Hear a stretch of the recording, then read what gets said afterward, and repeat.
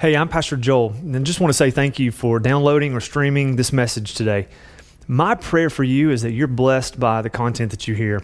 As a church, our desire is to make disciples of Jesus, and we do that by helping people to trust and follow Him in every aspect of their daily life. So if this is something that blesses you, we just hope that you'll feel free to share this with others so that they might be encouraged and challenged by it as well.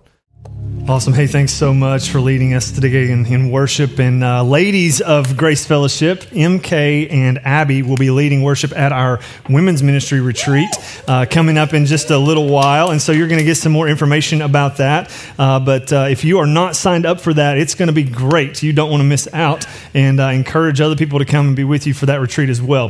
Well, if you have a Bible this morning, turn to Luke chapter 9. We're going to be looking at a passage of Scripture here as we're continuing on in our discussion about what it looks like to be a disciple of Jesus and to know how to help others be disciples of Jesus. And so none of us would argue with the fact that Jesus commands us in Scripture to go make disciples. The question we've been trying to answer is, how do I do that? A lot of people would say, I know I'm supposed to be discipling others or making disciples in the way that Jesus did, but man, how? What does that look like? Maybe no one ever instructed you with how to do that. Maybe you've never seen that in Scripture really clearly. And so we're trying to take this series to really pull out some things from Scripture to show Jesus' method for how He did that and how He modeled to us the ability to go make disciples. And so we've been talking about that through the lens of 4 words that we believe that Jesus used as His method for teaching people to make disciples. And the 4 words are on the screen here with our logo. It's just share, connect, minister, and disciple. And so we talk about the SCMD method of making disciples, and that SCMD just stands for those words: share, connect, train to minister, and then release to disciple. That's Jesus' method. That's what He does. And so we're going to see that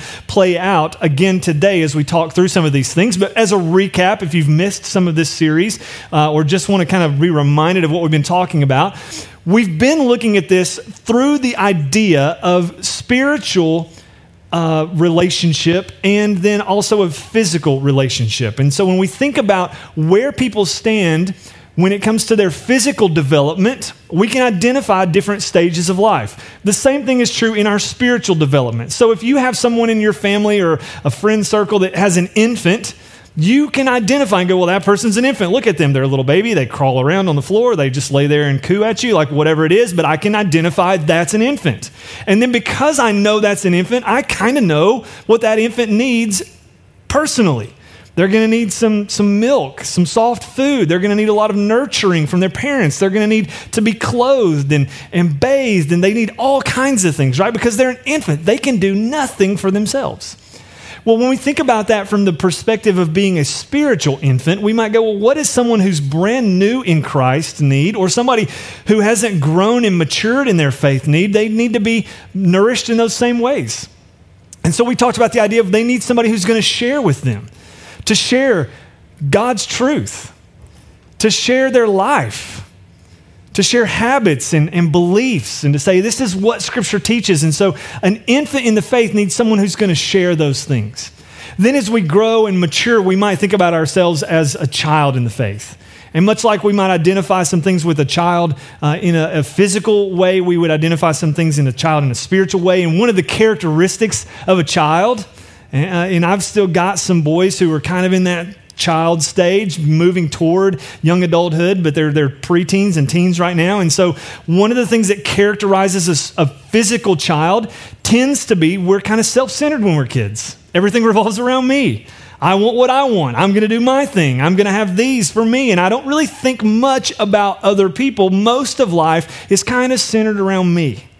Right? And so we might think the same way when it comes to spiritual children that go, you know what, I think from a spiritual perspective, most of what I think about is how does this apply to me? What does this do for me? How do I get something out of this? And we're not necessarily always thinking about the external kinds of things.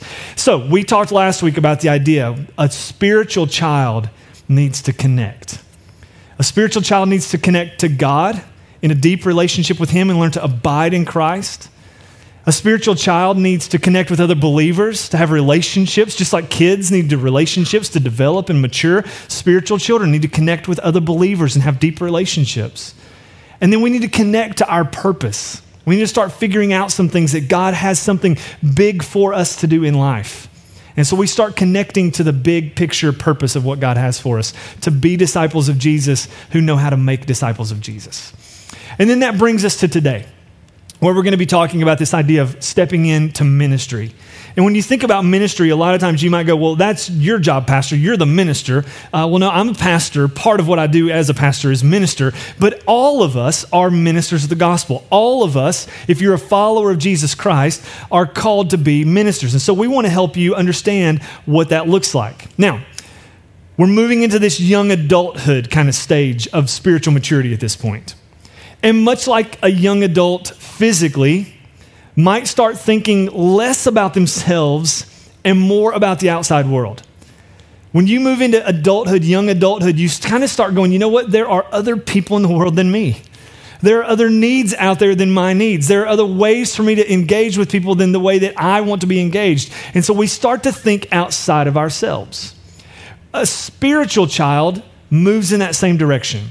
As you're growing in your faith and becoming a disciple of Jesus and growing as a disciple of Jesus, you start to be a little bit more God-centric, a little more others-centric, and a little more oriented towards serving people than about being served, than about being for me, than about what do I get out of this, right? And so we're moving in this discipling relationship to see more of the outside world and to go, there's something bigger than me that I want to be a part of.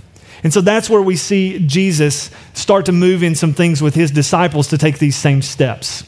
When I was in high school, I can remember very clearly the day that this kind of light bulb went off for me. And I started moving from that child kind of stage of my spiritual maturity more to a young adult stage of my spiritual maturity. I wouldn't have called it that when I was a teenager, but that's what I can now think back and go, I kind of see that shift happening in my life. And it happened this way. I don't know if you can think about that in your life where you kind of went, oh, I remember when I started to figure out there's a bigger world happening all around us with lots of other needs and things than just me. But for me, it was a mission trip that our youth pastor took us on to Reynosa, Mexico when I was a junior in high school. And we went down and we stayed in an orphanage for a week. And our job as a team, a bunch of teenagers and our volunteers, adults that went with us, was to go and do construction for this orphanage. And it was awesome. It was a great place. The people who ran it and operated it did an incredible job. But we were going to do construction type things, paint some buildings, put a roof on one of the buildings. We sheetrocked a building and got it all kind of dried in. And so our job was to go and do these manual labor kind of projects. But it gets hot in Mexico. And so about halfway through the day, we'd go, we can't be up on the roof anymore. The sheet stuff is melting under our feet. You see how good of this I am, this sheet stuff. I don't even know what it's called. The tar paper, I guess, would start melting under our feet by about 10 in the morning. We're like, we got to get off. And everybody else is dying with no AC. So in the afternoons, we would take some time away from our work projects and we would go out into the community and we would do more sports ministry kind of stuff. Just go play. Just go hang out with kids and take bubbles and take soccer balls and do whatever and just hang out with local kids. And one day our charter bus pulled us up to the point we were going to be spending time with kids that day. And when we got there, we started looking out the windows and realized we're in a garbage dump. Like it's literally where they take the trash for the people of Reynosa, Mexico. It's the garbage dump. Why in the world are we here? And our youth pastor goes, okay, guys, everybody off the bus. We're going to do what? Like, this is crazy. Why are we at the dump? And we get off the bus, and when we do, kids start running to us. And we start looking around and going, you know what? These kids live here. The trash that we saw all around us had shanties built into it. And their families were living in these shanties made out of garbage. And that's where their family lived. They didn't have nice homes. They didn't have good food to eat. They survived off of what was brought to the dump. And I can remember as a 17-year-old just going, this is changing my worldview. Because for the first time, I was put in a place where I saw abject poverty. And my heart just went out to these people. Let's go. They're living here. All of a sudden, you know what doesn't mean as much to me? My really nice house that I'm going to go home to. The 3 or 4 pair of tennis shoes that I have. The closet full of clothes that I can choose anything I want to wear at any point in time that I want to. All of a sudden, I went from thinking about me and what I want and what I need to being like, there's a world out there that's hurting and that's broken. And I need to get a bigger perspective of what it means to be a follower of Jesus in a world where people are living in a trash dump. Now, why do I tell you that story? Because we see Jesus help his disciples make this transition and this shift in their lives. To go, it's time to get away from being spoon-fed and being taken care of to being sent out to do some ministry on your own, to change your perspective of life as a follower of Christ. So that's where we're going to land in Luke chapter 9. Jesus did this for his disciples. He had 12 young men who were following him. We think and believe that potentially most of the disciples were teenagers or maybe in their young 20s, their early 20s. Peter was probably the oldest disciple. He's the only one we know of on record that was married at the time that he was doing life and ministry with Jesus. But the others were probably really young guys. And so when Jesus calls them in, he's going to have shared his life with them, shared truth. He's going to have shared disciplines and habits. He's going to take them to that place where he's connected them to one another. He's connected them to God through him, and he's connected them to their bigger purpose. And now today we're going to see him move to this next stage where he's going to shift to this share mentality and this minister mentality. And so here's what we find.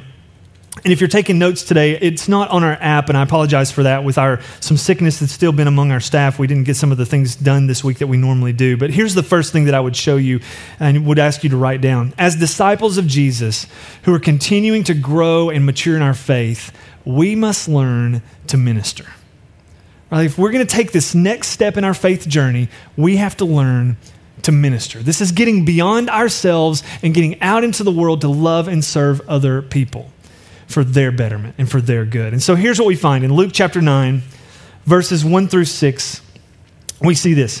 When Jesus had called the 12 together, he gave them power and authority to drive out all demons and to cure diseases. And he sent them out to proclaim the kingdom of God and to heal the sick. He told them, take nothing for the journey, no staff, no bag, no bread, no money, no extra shirt. Jesus does that because he wants his disciples to get to a place where they have to completely rely on God. And he's going to say, God's going to take care of your needs through other people in the towns and villages I'm going to send you to. So don't take anything with you. You are totally reliant on God and the Holy Spirit and the people who you're going to serve. So he sends them out and says this, if people do not welcome you, leave their town, shake the dust off your feet as a testimony against them. So they, the disciples, set out and went from village to village, proclaiming the good news and healing people everywhere. Now, as Jesus' disciples continue to grow in their faith, he gives them ministry to do. And so I want us to look at how he goes about this. There's 3 words in this passage that I want us to pay particular attention to this morning. And here's the first one, if you're taking notes. The first one is just that he called them. Right? And so this is what we see when Jesus called the 12 together. And it says they begin by being in proximity with Jesus. Ministry always starts by being called in to proximity with Jesus. We're not going out in our own power, in our own ability. We are being sent out, but first we're being called in. Come and be with Christ. Come and gain from Christ. And then you're sent out. We'll talk more about that in just a few minutes. Here's the second one. The second word is gave. Jesus gave them some things. And he gives us what we need to carry out ministry in his name. He's going to equip us to do what he calls us to do, in other words. And when we see these things, we go, Jesus gave them some things that were going to be important for them and helpful for them, but he always gives us what we need to carry out ministry in his name. And here's the 2 things that he gave them that was right in your scripture there. He gave them power. Now, that word power we get from the Greek word dunamis. It's the word that we get our English language, dynamite. All right, so when we think about power, he goes, I'm going to give you power. I'm going to give you dynamite. I'm going to give you something explosive. This is big, right? And so when we think about dynamite, we go, well, number one, that has some destructive quality to it. There's the ability with dynamite to blow things up and really be destructive. But dynamite can also be useful when shaped and nurtured in its intent to be helpful and to be creative even. My family and I, years ago, went to the Black Hills of South Dakota and had an opportunity to visit Mount Rushmore. If you've never been there, it's worth the trip. It's really incredible, especially at night to see it lit up. And when we were there, they had fireworks and stuff over the top of Mount Rushmore in the evenings. There's an incredible celebration that's there. But we were able to take this kind of tour around the backside of the mountain that talks about how they created Mount Rushmore. It's big, y'all. They did not get on like ledges and platforms and pulleys with hammers and chisels and go like that is not how they shaped George Washington's face that's as big as this room. Right? It's not that big, but you get the picture. They're not sitting up there with chisels. Do you know how they created most of Mount Rushmore and the pictures of the presidents that we see on those mountains? They used dynamite. They would drill holes and put dynamite in there and strategically place charges of dynamite and blow off parts of the mountain. And it would shape facial features and eyes and noses and eyebrows. Like it's incredibly intricate and detailed. But a lot of the way that they shaped that was through dynamite. Dynamite has great destructive power, but it also has the ability to be used when used right and well to have creative purposes. So Jesus sends them out with this power. And it's a power that they're going to need for the assignment that Jesus gives to them. Here's the second word that he gives to them, the second gift that he gives to them. It's authority. He goes, I don't want you just to have power, but I want you to have authority. In other words, Jesus shifts his disciples from being task-oriented to being authority-driven. And that's an important thing for us to understand, because if you're like me, you kind of like task. I mean, like, I like to have authority, but I also enjoy task because I can say, man, at the end of the day, I got this stuff done, right? And so I check boxes. Anybody check boxes? Anybody like me that you did something that wasn't on your list, so you write it on the list and check the boxes, okay?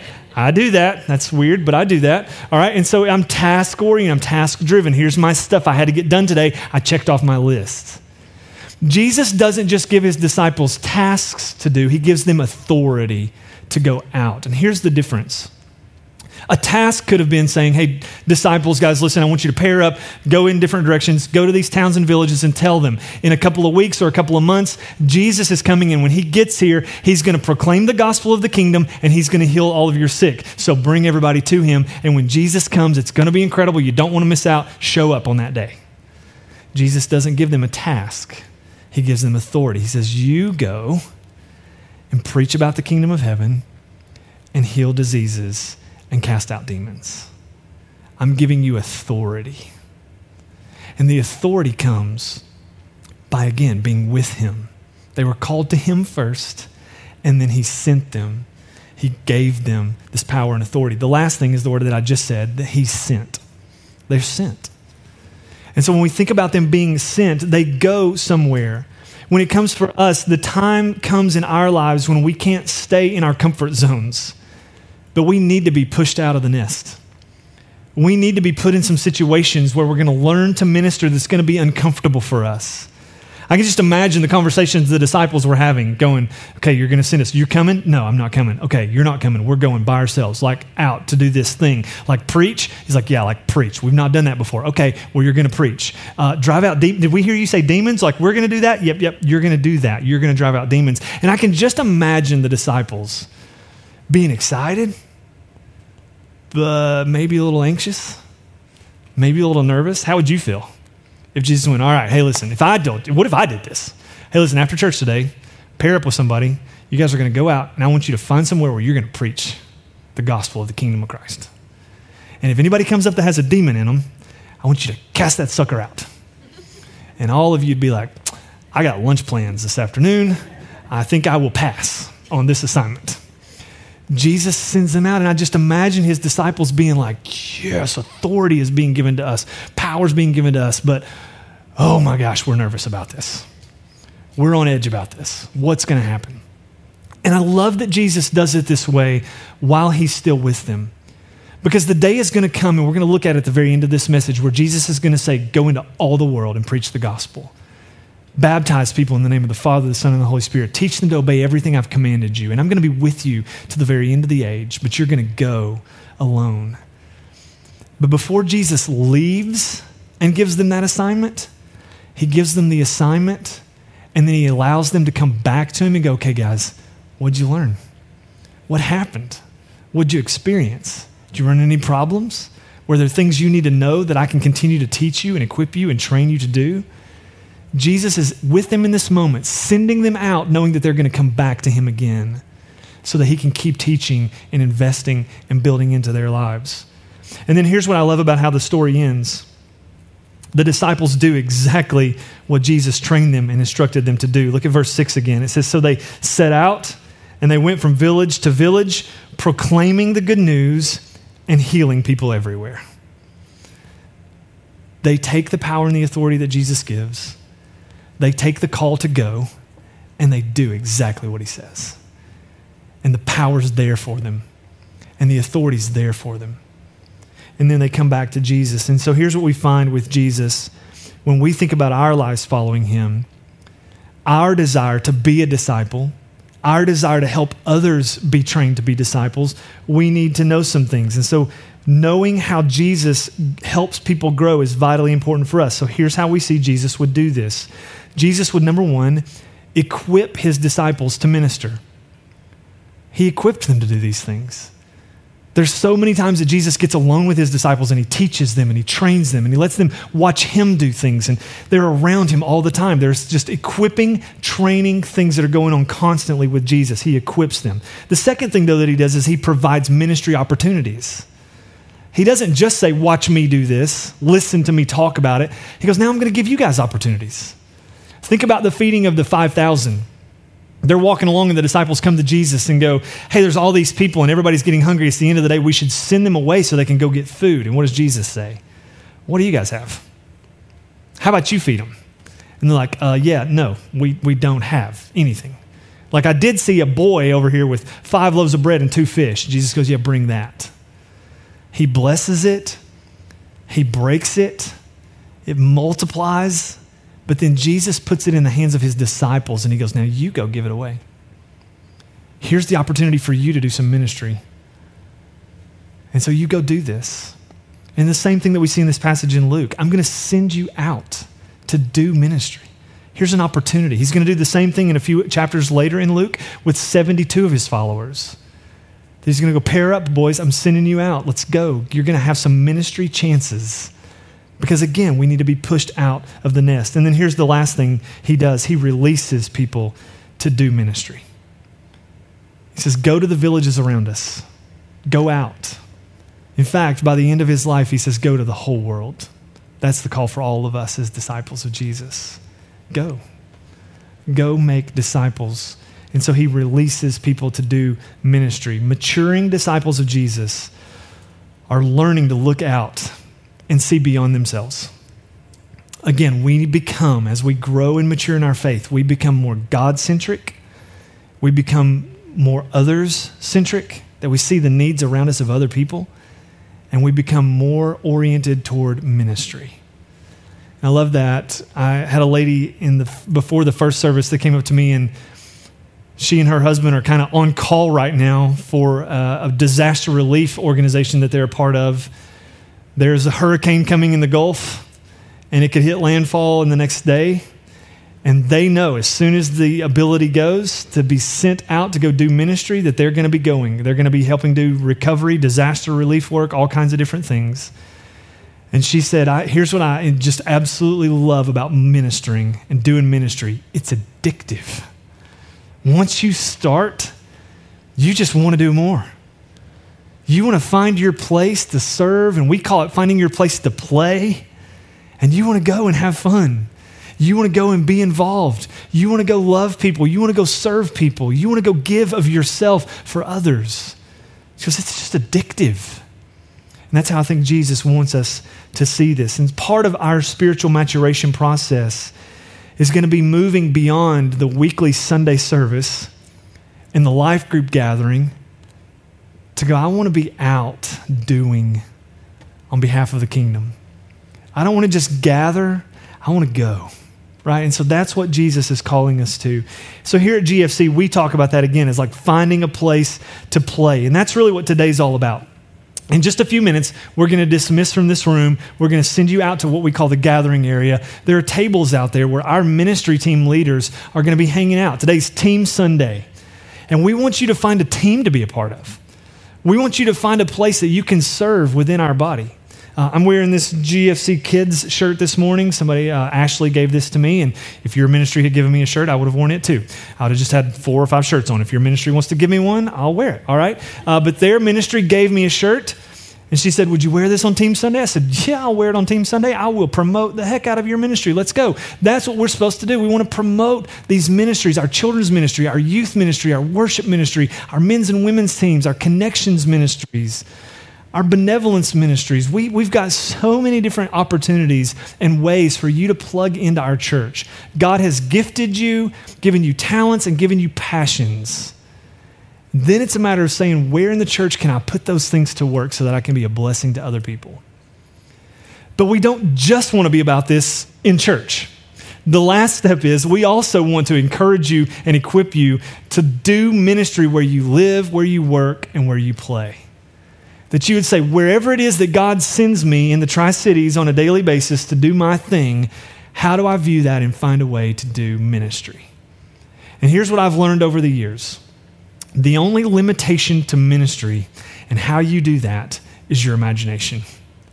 God gives you gifts, He gives you talents, He gives you passions, and then He goes, I want you to just use your brain for a few minutes to think about, how can I go and serve other people?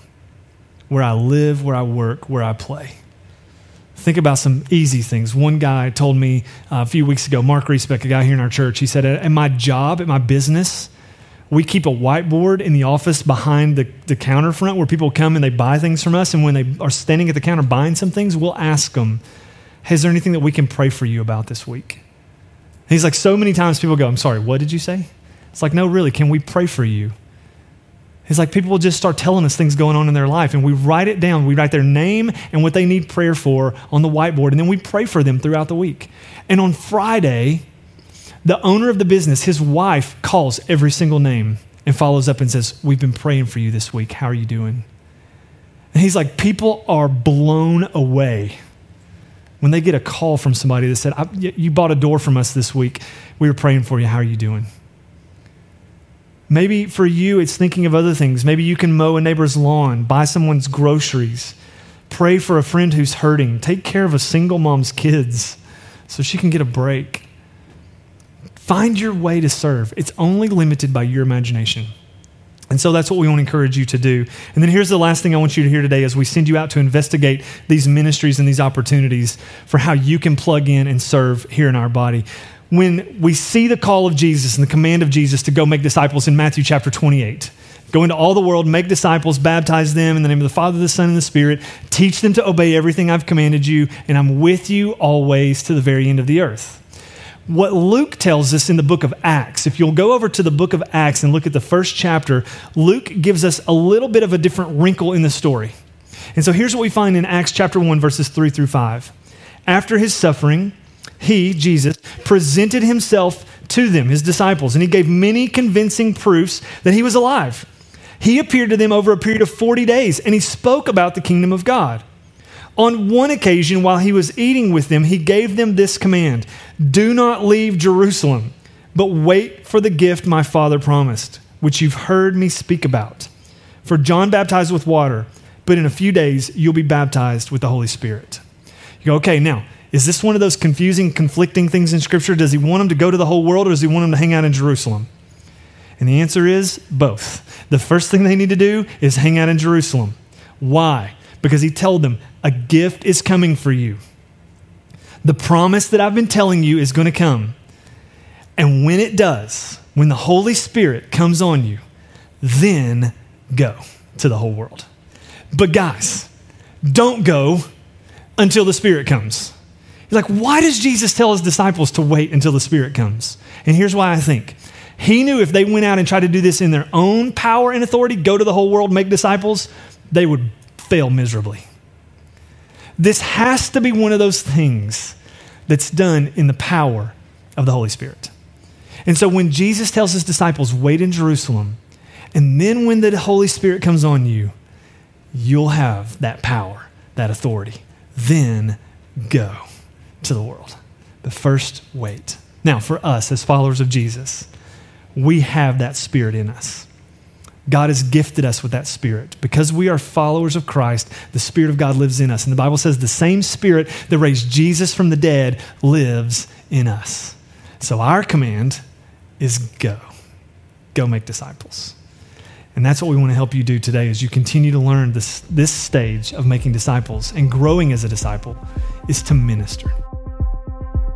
Thanks so much for checking out our message today. We hope you were challenged and blessed by it. We want to invite you to come and worship with us in person if you live in the Tri-Cities area. We meet on Sunday mornings at 9 and 10:45 a.m.